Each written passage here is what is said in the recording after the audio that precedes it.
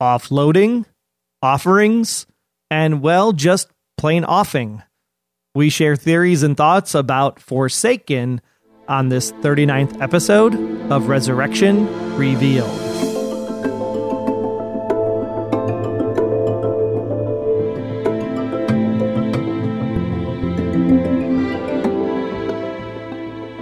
Welcome back for another full discussion, fan feedback episode of the Resurrection Revealed podcast. We're a proud member of the Noodle Mix Network and sponsored by our affiliate links at resurrectionrevealed.com/Amazon. I want to thank you for joining us for this in-depth discussion. It's going to be all about Season 2, Episode 8, entitled Forsaken. And this is an unofficial podcast by and for fans of ABC TV's Resurrection, recorded December 2nd, 2014. I'm at Wayne Henderson, your voice acting, podcasting, Green Bay Packers fan who thinks that I should be allowed to eat waffles whenever I want, breakfast, lunch, or dinner. And I am at Troy Heinrichs, being sure to take very good care of my cuticles as I don't want them to turn blue for any stretch of the imagination, especially during the holiday shopping season. Oh, for sure. That'd be gross. Glad to be with you. Show notes for this episode can be found over at resurrectionrevealed.com/39 for Forsaken. And the first question I have for you, Mr. Henderson, is, was there any part of the episode that seemed like it fit the title? I was still a little off on the title myself. I didn't even think to try to piece that together, but no, nothing seems to jump out necessarily to go with Forsaken. The only thing that I could think of was the people that were dropping off their family members at the church. Like they had been forsaken, like when Christ is up on the cross and he's like, God, the Father, why have you forsaken me? Turned your back on me. And so that's the only part that I can tie into the title is the, why have you turned your back on these family people, if they're even people, as that one lady said about her late husband's father. I think you're onto something there, Troy. That sounds about right. Well, it was a great episode overall. I thought it was a little slow this week. And I know people are going to be like, oh, what do you mean slow? We've all been talking about how Resurrection's awesome, even though we like the slow burn. But this week seemed like it was just overall a, hey, this is the catch-up episode of Season 2. In case you haven't been following along, here's what's going on. Because it's setting up the cliffhanger of the big thing that happened at the end of the episode for next week, which will, of course, then be the real cliffhanger until we come back from Christmas, we're assuming. Well, even though in some ways you could say that it was slow, I even caught myself thinking that, but in a good way. I was just sitting back, taking it all in, and just savoring everything that was slowly unfolding. I don't think slow is a bad thing in this case. Yeah, I think that they needed the kind of 45 minutes of pause and reflection in order for the two big bombshells that came out in this episode to really land home. One of which being, of course, Bellamy letting everybody know at Twain's that he was a returned. And then, of course, Tom saying, I love you. Those were two pretty big bombshells. I actually thought there was all sorts of things going on in this episode, and we've got a lot to talk about tonight and some listener feedback that's going to shed a little different light on some of this stuff. Let's start off with Brian, Mr. Addison himself. He mentions the term laborer. I didn't know if you picked up on that when he's referring to his grandfather and how he was a laborer in the factory, almost like he's implying a class system back in the 1930s. Is this something we should key in on because the returned versus the true living is also kind of a class system? I could see it playing that direction. I don't know if it's going to cover the overall arc of the story, but I did pick up on that little bit of a dig there. Like, he was a laborer and, the Langstons were running the whole show. But yeah, I definitely caught that term. And I think it was placed in there in such a way for us to notice that the Addisons and the family tree going back there, that something big is going to happen. I don't know what yet, but they've got a plan, and it seems to be going pretty smoothly for them. And Bellamy even kind of hints at that class system as well when he was talking at Twain's, and he's like, am I different? Do I look different to you? No, he's probably implying the returned, but as the audience, your first inclination is, am I different because I'm African American? Yeah, it could be taken a lot of different ways. I did not see that scene coming at the restaurant at all. How'd you feel about Sheriff Fred Langston this week? He almost seemed kind of like the people whisperer. Is that what being sober does? Is gives you the ability to listen and be a therapist? I could see it going that way. It almost seemed in some ways like Fred, until later in the episode, kind of wanted to just be left alone and was kind of hoping that some of this stuff would just go away. He didn't want to be bothered at first, but then eventually, he starts getting inside information about a possible situation that might happen at the church later on. But I never think of him as a people whisperer, but I'll keep an eye on that next week for sure. Well, the one piece of feedback I want to hear from everybody is, what is a stress tornado? I've heard of sharknadoes, but I've never heard of a stress-nado before. I wonder what would come out of that. It's bound to be explosive, but I sometimes feel like a stress-nado, so the phrase made a lot of sense to me. I love the altercation between the two of them. Bellamy just storms into his office. It's like, what are you doing? Why aren't you making stuff happen? And da-da-da-da-da. And I was waiting for a, hi, Agent Bellamy, nice to see you too comment. Yeah, something along those lines. That was what the look in Sheriff Fred's eyes was saying. But it's great that their relationship was the same way. And instead of delivering the, hi, Agent Bellamy, nice to see you kind of quip, he just comes back with the, thank you for telling me how to run my town, Agent Bellamy. Yeah, might as well have been a, hello, Newman. It was so good, so good. I love their relationship, especially later in the episode when he finally knows that he's returned and he kind of just looks at him like, does Maggie know? And Bellamy kind of nods. And then, of course, Sheriff Fred's like, okay. And just walks away. Yeah, I wasn't sure what Fred was thinking. Like, he could have been thinking, well, now that she knows, are you going to just totally mess up her life even further? Or now that she knows, it's good that everything is out in the open. I couldn't tell which way Fred might have been thinking about it just yet. Well, there is a lot more to Maggie and Lucille's relationship. It seems like they want to get things patched up. At least Lucille does.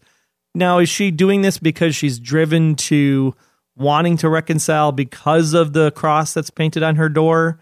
Or do you think there's other motives that Lucille has for wanting Maggie back on her side? I don't know. I just think Lucille's that kind of a lady that wants to reconcile because she's been thinking about the fact that these returned are, for all intents and purposes, probably the real deal and partially her fault that people have disappeared. So I think she just wants to make up just because it's family and it's, I don't know what the time of year is supposed to be, whether they've celebrated Thanksgiving like we did here in the States recently, but it looks like she just wants to move on. And then there's, of course, the conversation that they finally have with Maggie and her father. And Sheriff Fred's actually right in line with you, where he said, maybe Lucille's more broken up about it than you think because she's really blaming herself for the conversation she had about Barbara. Yeah, I think so. I really just think that's Lucille's thing. And I'm sure we're going to see a different side of Lucille coming up next week. Well, here's what I want to know is, how come they don't have a tea sponsor for this show?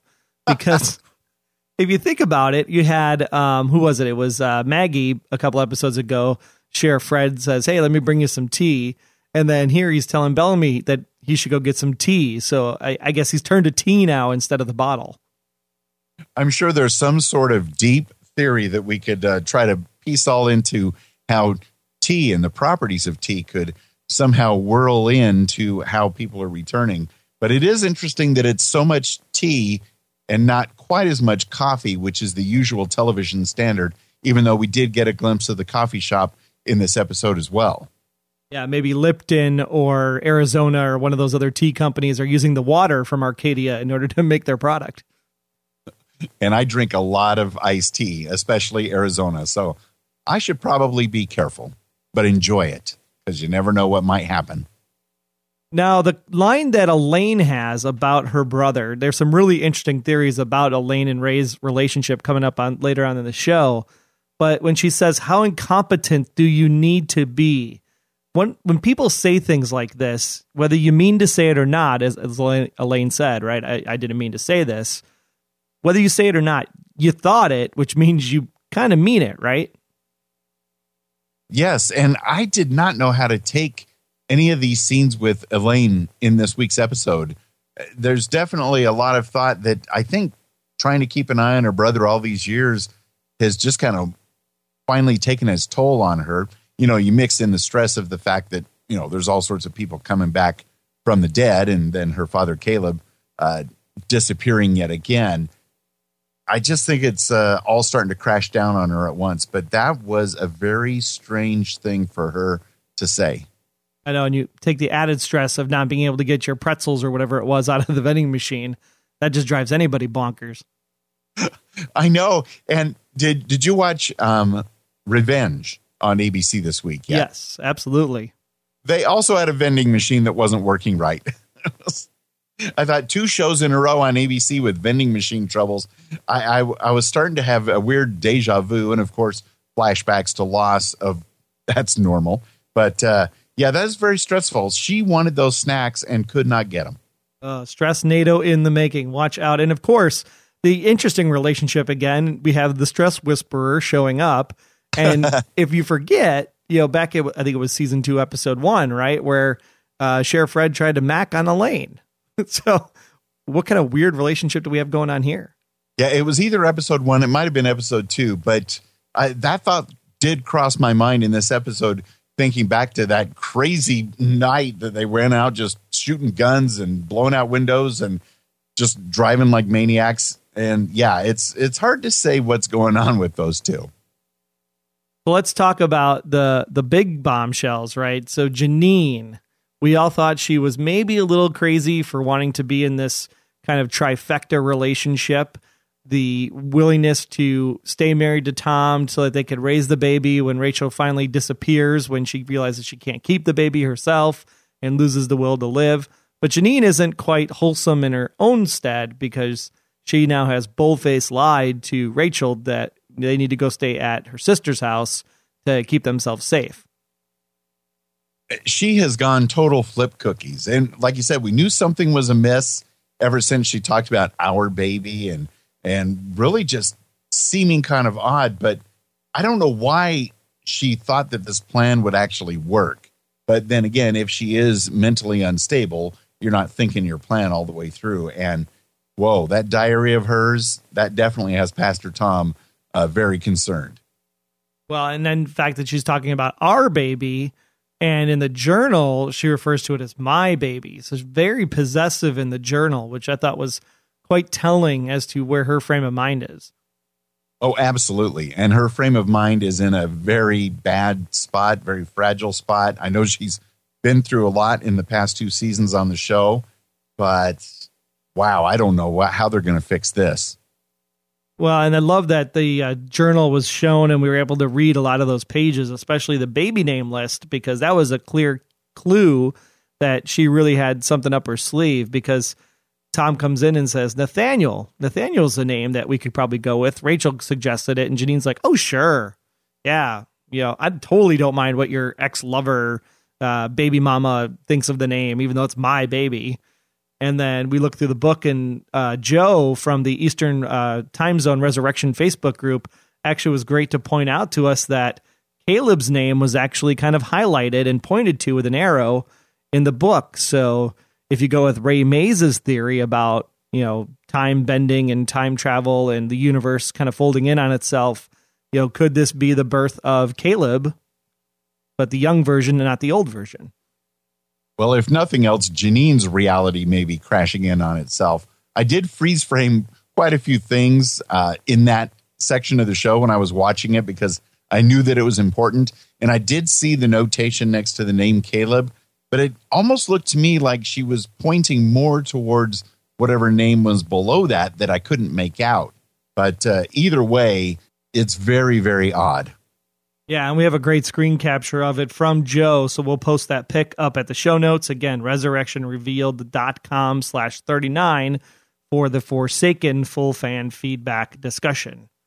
Yeah, and even though a lot of these situations that are happening on the show, they seem outlandish when you think about them, but the way they're presented on Resurrection is so well done, and the acting is so top notch that I'm just soaked in and trying to picture what if. I mean, what a weird relationship to be in. It's not your usual love triangle when, one of the people has been back from the dead twice already, and yet her baby's still alive. So it's very unusual, and it's well done, and it's going to be painful for all three people involved. Now, the best thing I thought was it shows Henry's kind of evolution throughout the course of Resurrection. We now have him very much involved with his son. If you go back to season 1 when they were in the wood shop building the pirate ship, that he was like, "Oh, you shouldn't be in here. You're too young," or he's having that kind of mental breakdown that this isn't his son. Now he's sitting there having art lessons and how to draw 3D perspectives on paper, and really, enjoying the time with his son, of which he's then rewarded with this really cool Langston & Son furniture shop sign, which I know just warms Henry's heart completely. What do you think of Henry's evolution over the course of the season? Well, that sign warmed my heart as well. I thought that was very touching. It was a beautiful moment. Jacob, what a great character. And you're right. I think Henry might be one of the people in this town of Arcadia that has changed the most since season 1. He really has warmed up to his son, and he's reinvigorated and wants to open back up the factory. He's a whole new man. Ever since Jacob and some of the other returned have come back to town, he has a whole new purpose. Instead of just relaxing all day with his wife and making cute little remarks with his wife and doing crossword puzzles like we saw in episode 1 of season 1, he's now back. He's got a lot going on, and he's a pretty happy guy. And does this really tie into then the longer term plan of the show? Because is it going to be Henry at the end of the day who's going to have to save Arcadia from whatever it is that's happening because of the True Living coming into play, because of this payback scheme that Grandpa has against the Langston family name? Is it really Henry who's really going to show Arcadia what it means to make family handcrafted furniture here in the United States? I would not be surprised. Henry is a pivotal character, great acting. I think he's going to be in a little bit of hot water next week when his mom, Margaret, as well as his wife, Lucille, when they find out that not only is the deal back on, but he's now leveraged the family home as collateral without checking with his wife first. And he's going to be in hot water. It's going to be a messy, messy scene next week. Well, the bigger question is the banker part of the equation of this deal that Grandpa is trying to put across the Langston family? Because the banker said the deal was off, right? It wasn't even Brian that called initially. So I didn't think the banker had anything to do with it, but I thought it was really kind of clever how he said, well, business deals have changed since the last time you borrowed from us. So you're going to have to put up some more collateral, Henry. Exactly. My first suspicion was that the banker is somehow involved in this, whether he's being paid a cut or if he might even be related to the Kirk and the Addisons and all of them. But yeah, that was very, very suspicious. And I think if he is in fact involved or helping orchestrate it, I feel bad for Henry falling for that trap. I wonder, the thing that keeps bugging me is that we're supposed to believe that it's a bad thing that William Kirk, I think was his name, that he would be dealing this blow to get back at the Langstons after all this years and having this grudge. Could it be that he truly has good-hearted motives in the end? We're looking at it through the lens of revenge from the fire situation, but at the end of the day, could time heal all wounds? Is that one of the lessons the show is trying to teach us? I think it's way too early to tell. And just based on how the actors were doing that scene, he looked like he was up to something, and he looked like he did not want the best for the Langstons. Even though he didn't come out and say it, just something in William Kirk's face made me think that he still is holding a grudge. And you would think, not only after all this time, but after you die and come back to life, some things you just kind of got to put behind you. Absolutely. So putting things behind you, Tom tried to do that when he had his, lover pass away, committing suicide, driving off of the bridge, and moving forward by marrying Janine. But did he ever stop loving Rachel, which he never married technically? So there is no like death do us part kind of situation. So if he truly loved Rachel, but yet married Janine, is he ever really in love with Janine? Does he really actually honoring those marriage vows when he says, I love you to Rachel and saying that I tried to do my best, but is it really doing your best? Wow. I mean, he did not think, when he married Janine and they've settled down in Arcadia, there's no way that he could have foreseen that his first love, Rachel, would be back to life, and it is so complicated that it's hard to really say. I mean, obviously, he said, till death do us part when he married Janine and has told her that he loves her ever since the beginning when they fell in love and got married. So I do think that no matter how he feels about Rachel, he needs to focus on Janine, though right now he also needs to get help for Janine because she's off the deep end. But it is very, very messy. And you know how all through these seasons of Resurrection Revealed here, I've been talking about how I don't think it's necessarily Tom's baby. We're all thinking that it's Tom's baby. And then a few weeks ago, I was starting to think, I'm just going to buy into it that it was Tom's baby. And I still think that's probably the case. But I tell you what, Troy, there was something in this episode. I need to watch it yet again.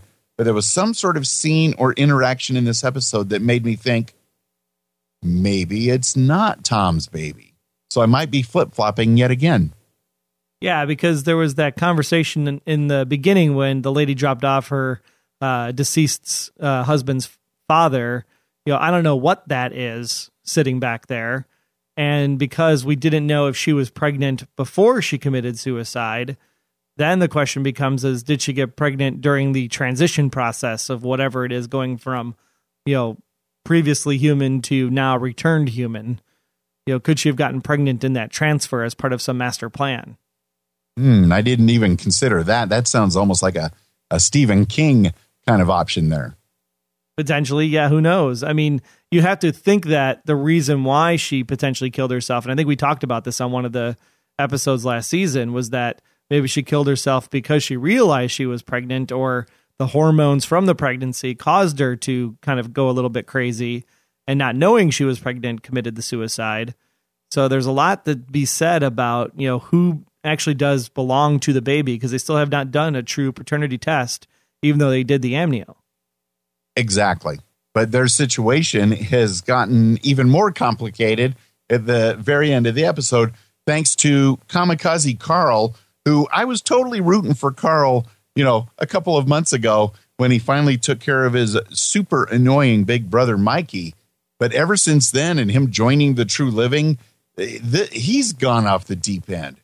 Yeah, I was really shocked that he was the one driving really crazy around town in this pickup truck. And the first question I had in the back of my head is, where's Gary? This totally seems like a role Gary would play.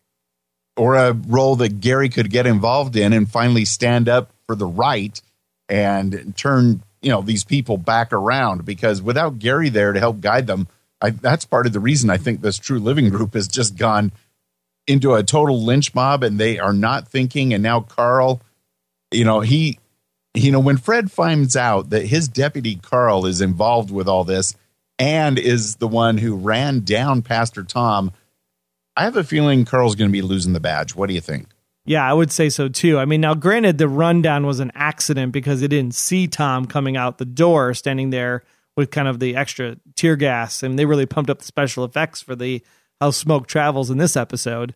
Right. We'll talk about that in the ratings section. But overall, I mean, when the tear gas comes through the window, I'm going back to that scene with Gary and his little club with Sheriff Fred and the guns and the locker they had down there before the military shows up. And I don't remember any tear gas bombs. And of course, if you're following anything in, St. Louis and Ferguson and, the riots and things that are happening there with tear gas, that it's coming from a police person. So the minute the tear gas comes through the window, you assume that it has to be somebody related to the force that would have that tear gas canister. And will they know that one of their tear gas from inventory is missing? Well, Fred, now that he's sober, I have a feeling he will be able to figure this out. And then, of course, there's the mysterious wet spot underneath Tom. I watched it a few times. It looks like it could be water.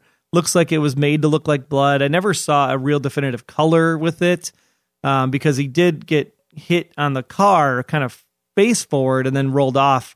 And I wouldn't assume that landing on the ground would be able to hit his head that hard enough that it would make that much blood from a head wound. Exactly. In fact, we have a new television in my house, and I've had an old television for so long that anytime a TV show had scenes that took place at night, I couldn't even hardly tell what was going on. But now with my new TV, I was able to see night scenes really, really well.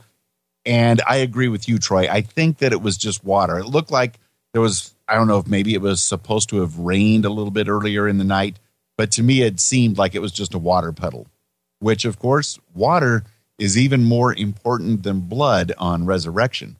Yeah, that was our big question from our initial conversation on Sunday night with the fact that if Tom is dead, and we have some theories on that, of course, whether he's alive or not, coming up in the fan feedback section. If it is water, then is he going to return if he is dead?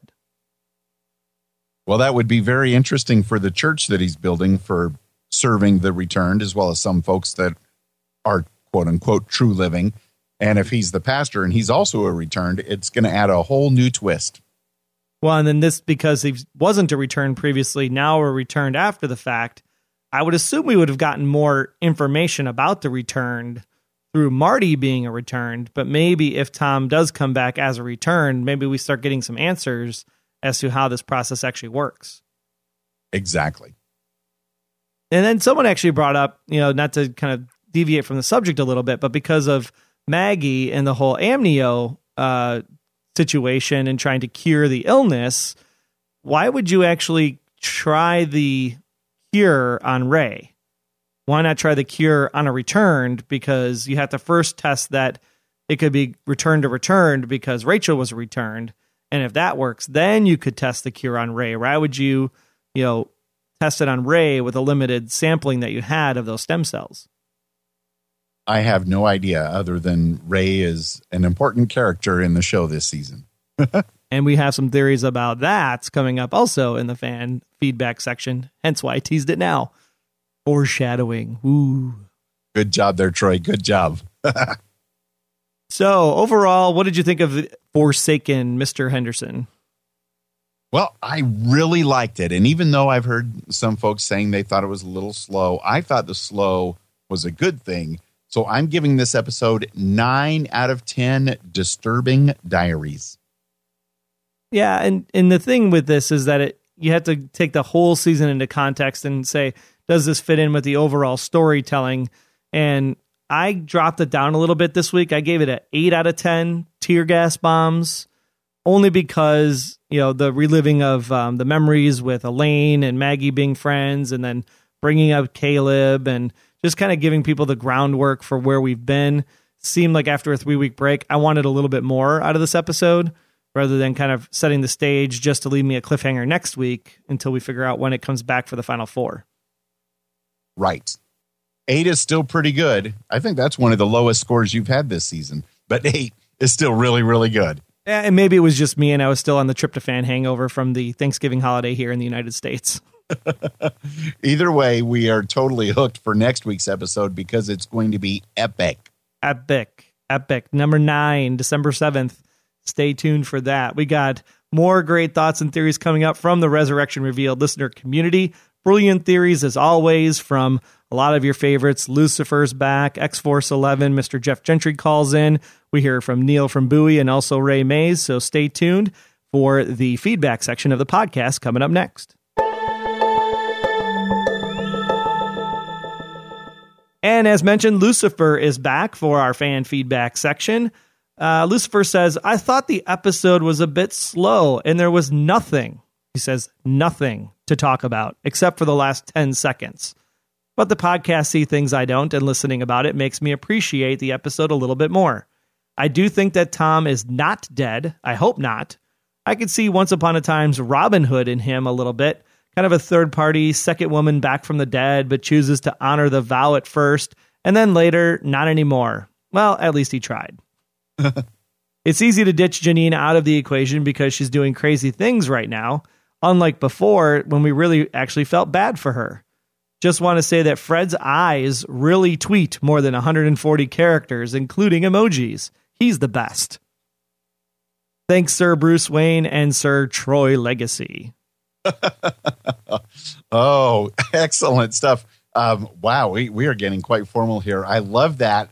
And, with Janine going a bit crazy, I actually feel even more bad for her. I still think that Pastor Tom needs to get everything together after he recovers and get back with Janine and somehow find out what's going on with her mind and get her back on track. But I love the comment about Fred's eyes and the emojis. Yeah, I mean, he is the stress whisperer. That's his new name, right? He's the best. Calming down tornadoes with a single bound. Oh, Super Fred. Also, Anna commented then and was talking more about a little bit about pregnancy journals. She said where she agrees that Janine has gone bonkers, keeping a pregnancy journal is not that weird. I underwent numerous infertility treatments myself and ended up using a surrogate, and I kept a pregnancy journal. She is taking it a little bit too weirdly, though. Thanks so much, Anna, for writing that in. First time coming into the podcast. Great to have you. Excellent. And I had no idea. So this is good information to have because it might help tie into helping us understand Janine. And maybe she's not quite as crazy as we think, because in the end, she may be the ultimate surrogate here on the show. So that's good stuff. We appreciate that. And Neil from Bowie said, Janine's personal protectiveness of the baby was quite the turn there. That was an awfully big thump that Tom was given. And then there's something definitely leaking out of his head. Oh, my. Neil continues, the wet on the ground did not look like it was there when he first went down. If no one comes to his aid, he is dead for sure. Note the Wikipedia article on the episode already has written him off. What? Insider information filling out that Wikipedia article. Neil, Wikipedia. Good to hear from you, Neil. We shall see.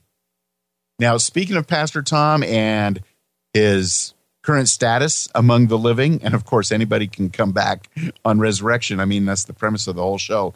But we have a caller here. We did not catch her name, but she has some thoughts on what might happen with Pastor Tom, and she's hoping for the best. Yes, please save Pastor Tom. Hey, this is Jeff Gentry, X-Force 11, calling in for Resurrection. Here's my theory about them showing the fingernails in the hospital. The fingernails look really blue, and yeah, it may have been a symptom of the disease, but it also may mean like a lack of oxygen or blood circulation to the limbs. I'm kind of wondering if maybe he talks about not, wanting to be returned and not letting him, live or not trusting him if he comes back. Here's my crazy theory. He actually is a returned already. His dad did something and he came back, and that's why he's kind of a little off, and his sister kind of has to keep an eye on him. Maybe he suffered something and then when he came back, he wasn't all there. But maybe that's just my theory. That's, why he got the virus is because he's actually a returned and just didn't know it. So that's my theory. Look forward to hearing y'all's. Thanks, guys. Bye.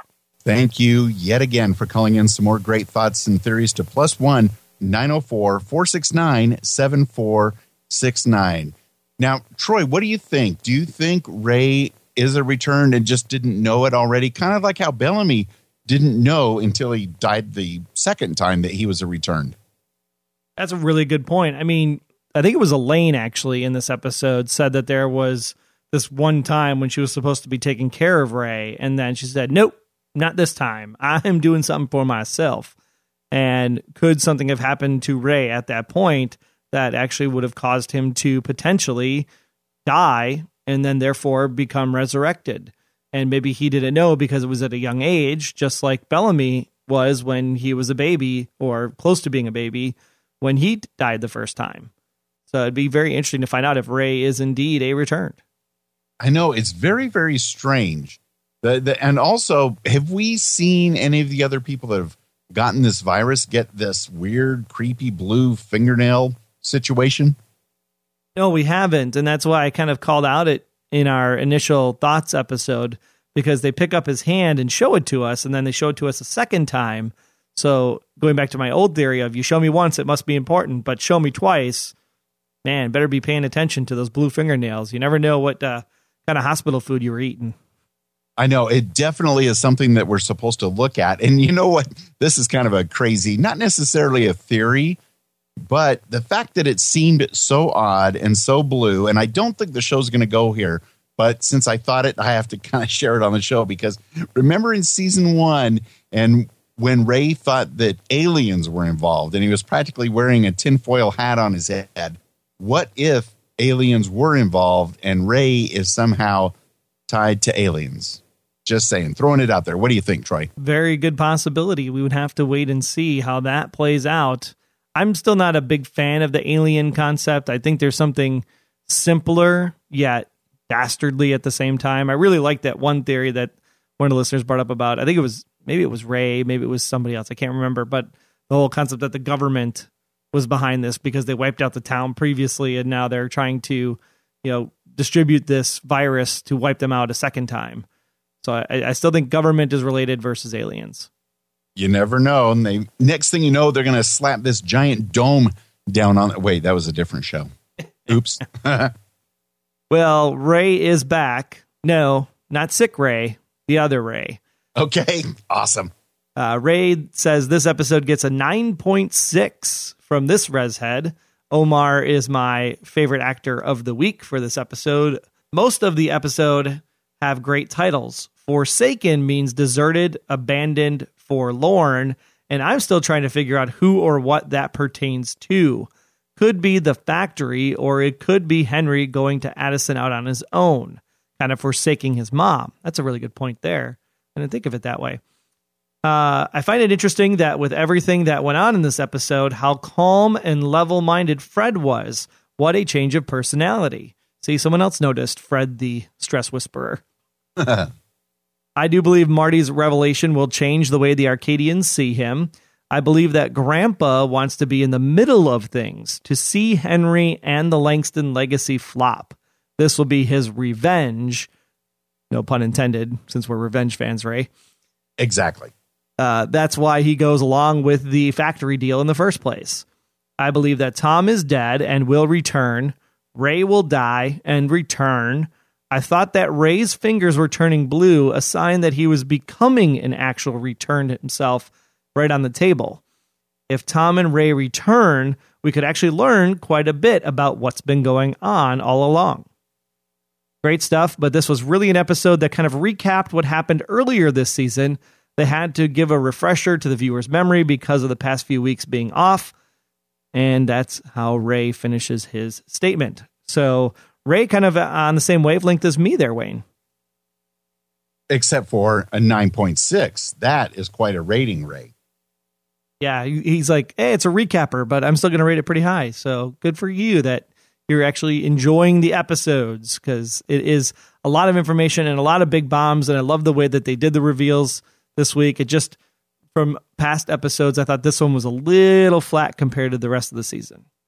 And so Ray brought up a great point in there about how Grandpa wants to be in the middle of things and see the Langston legacy flop. But in addition, now due to the banking deal and the house being mixed in, not only is it possible the Langstons may flop with their whole legacy, they're going to lose their longtime family home, and it's just going to be a major disaster. At least that's what I think Grandpa is thinking. Yeah, it'll be really great to see how it all plays out. Now, Donna in Georgia, everybody hold on to your horses, because this is our crazy crackpot theory of the week right here. So Donna writes in and says, I thought about the blue nails on Ray's hands. I have a pretty good theory. Willing to bet money on it, actually. That Ray's sister, Elaine, who has been complaining about how her life had been ruined taking care of Ray, and putting her own life aside, has been slowly poisoning him since the virus had taken hold of the Returned. He is the only one that's a living that basically contracted the virus. Or did he? It seems a good opportunity for her to get rid of Ray by feeding or drugging his drinks over at Twain's where she works. She revealed to Maggie that she lied years ago when she said she went home during high school but went back into someone's basement to make out, thus giving her a little character flaw of lying. She was also by Ray's side in the clinic. She could have given him more poison. She had Maggie take over for her to watch Ray at night while she took a rest, or was it because she had to cover her tracks and clean up any evidence? I also think that Fred will catch on, and the only way Elaine will get away with this crime is to sleep with Fred, and he will hush it up. She may be her father's daughter in other ways as well. Speaking of Elaine of Caleb, what do you think of that crazy theory, Wayne? This, Donna, is something I had not even thought of in the faintest. This is a wild, wild theory. And we've got it right here in this episode of Resurrection Revealed. If this comes to pass, you get full props on this one, Donna. I don't see either of those things coming, but it very well could play into the fact that we're kind of being led to think that Ray is a returned or is becoming a returned, but it could simply be this, Donna. Good stuff. And I love how she's using the TV show itself and concepts in the TV show to base her theory on this concept, right? She's talking about why would they introduce this conversation about lying, about going into the guy's basement and making out. And of course, then this ties back into the why Fred made a pass at her. And then she's still kind of, welcoming him in his conversations. I'd be totally like, dude, you're an old guy. Creep me out. Go away.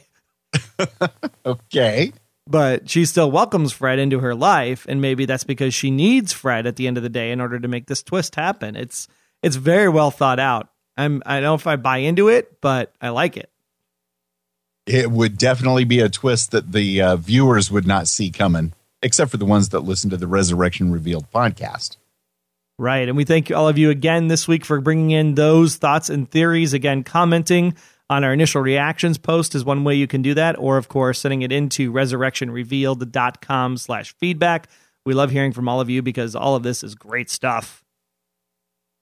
It's fantastic because there's so many different ways to look at this show, and that's why it's great to have the listener feedback, because there's only so many ways that you and I can look at it, Troy, and you mix in the listeners, and together our minds are expanding. We may or may not figure it all out, but we're going to have fun trying.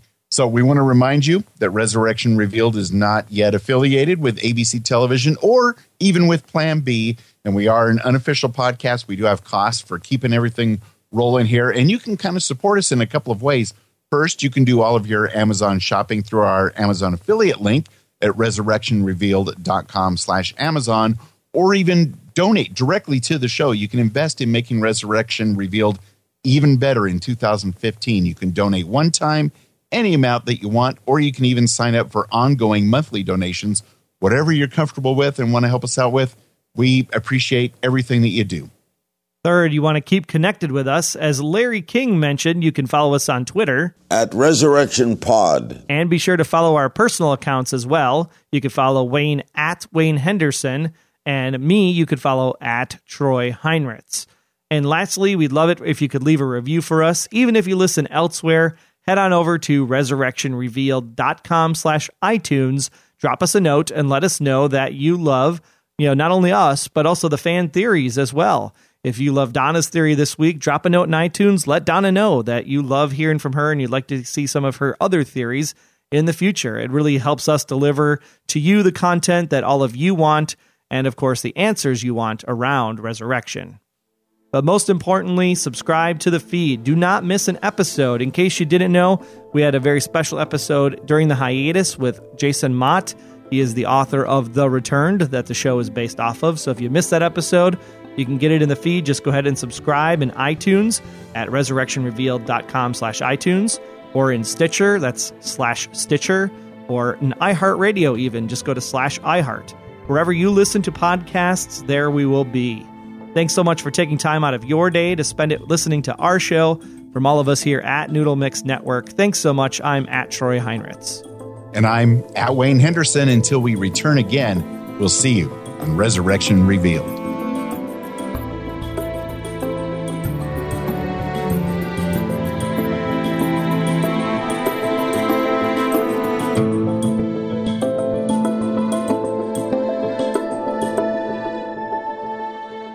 Resurrection Revealed is a proud member of Noodle Mix Network. Get more of our award-winning and award-nominated podcasts to make you think, laugh, and succeed at noodle.mx, especially the Once podcast. If you're already watching Resurrection, you should be watching Once Upon a Time right before it at 8 Eastern and Pacific, 7 Central, and then listen to Once, the unofficial podcast and blog and forum with theories and talk about ABC's Once Upon a Time. All this and a bunch more of great content is waiting for you all over at noodle.mx.